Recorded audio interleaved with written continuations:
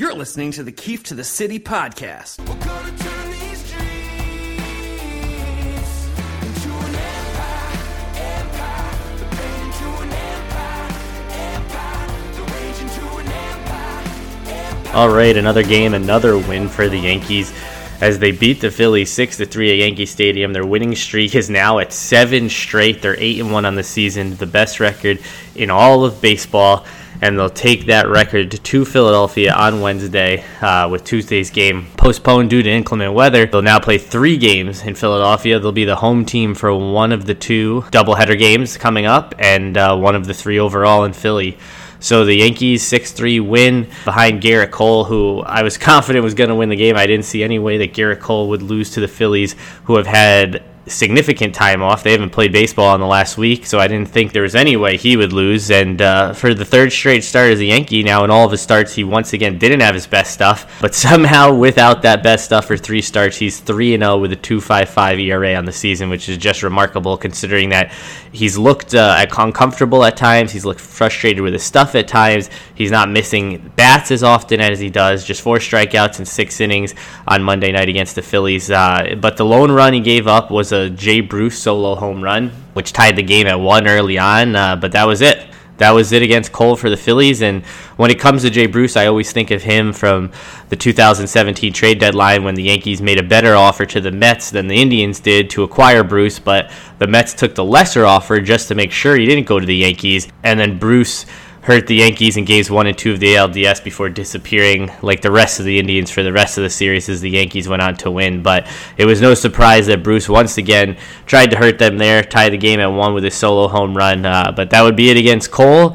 Brett Gardner hit an opposite field home run, so if you have had any doubts that the Super Baseball is still in play, Brett Gardner hitting an opposite field home run should erase those doubts. I mean, that's just something that Brett Gardner is not supposed to be able to do, not just at his current age, but just with his ability in the major leagues. He's not supposed to be hitting home runs to left field, but he did, and I think that just goes to show you the state of the baseball that the players are dealing with. Gio Urshela also hit another home run, so he's up to 3 on the season, and certainly DJ LeMahieu, who got the Yankees on the board right away, gave them an early 1-0 lead with a leadoff home run, his 2nd of the season. And when you get a lead like that with Cole, you just assume that's it. The game's over. It took one Yankees batter for the game to be over. He did give up the 1 run, the Bruce home run, to tie the game, but that was it. And when you give Cole 3 and 4 runs to work with, I mean, that is game over. And the Yankees, before the rain delay, led 6-1. So had Cole even come out for the 7th, if there hadn't been any rain, which I wouldn't have brought him out again for the 7th. This is the same argument I posed for his last start when it seemed nonsensical to bring him out for any of the remaining 9 outs with such a big lead. But the rain delay prevented him from coming back out. Aaron Boone tried his best to make it a game, and he sort of did. He went to Brooks Kriske first, who put 3 runners on base, allowed a run. Then he went to Chad Green to clean up Kriske's mess. Chad Green faces 2 batters, strikes them both out. Then he goes to Luis Avalon in the 8th, and he has some infatuation with Luis Avalon because this guy pitches nearly every single game. He's not very good. He pitched an inning in this one, 2 hits, a run scored. He did strike out 2 batters, but it's just too much with Luis Avalon. And then Zach Britton comes in because the 6-1 lead dwindled to 6-3 for the 9th, and Zach Britton closes the door with a perfect 9th. So another game, another win for the Yankees. They just don't seem to lose, and when Cole pitches, it certainly doesn't feel like they're going to lose. Now, the rest of the rotation, that's a different story. We'll see how Tanaka does with an increased pitch count in his next start. We'll see how Happ does the second time through the rotation for him, even though I can probably tell you how Happ's going to do. And we'll see how Jordan Montgomery does in his second start after he had a really good first start. But it was a pretty smooth sailing game for the Yankees. The only scare, I would say, was when the Phillies were able to tie it at 1, but the Yankees in the bottom half of that 3rd put 2 more runs on the board, and that was pretty much it. There was the scare later in the game between Kriske and Avalon pitching, but you're going to get those scares, especially when Boone's managing the bullpen. Otherwise, a nice, easy win for the Yankees, another win for Gerrit Cole as a Yankee. DJ LeMahieu is up to .412 average on the season with a 1046 OPS, which is just ridiculous.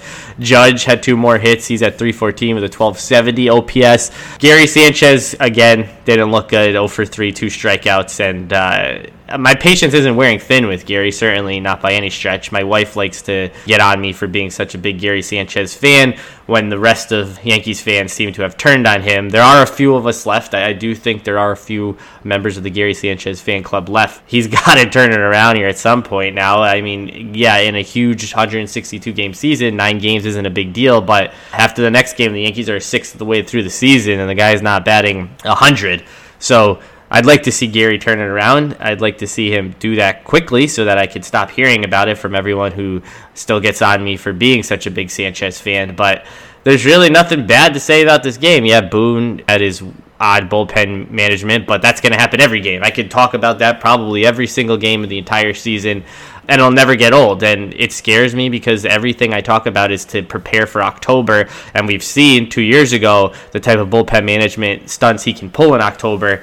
You just hope that you see progression from him. You hope that you see improvement from him, because that's really the one thing that could keep the Yankees from winning. If they get their good starting pitching and if they get some timely hits in October, the only thing that stands in their way is Aaron Boone's bullpen management. So I just want to see some improvement. We haven't seen it yet. We're not even close to seeing it, but I hope we see it soon. The Yankees are off on Tuesday, like I said, inclement weather, so the game is postponed. They'll play 3 in Philadelphia over 2 days, so no podcast tomorrow, but we'll be back on Thursday to recap the doubleheader. Thanks for listening.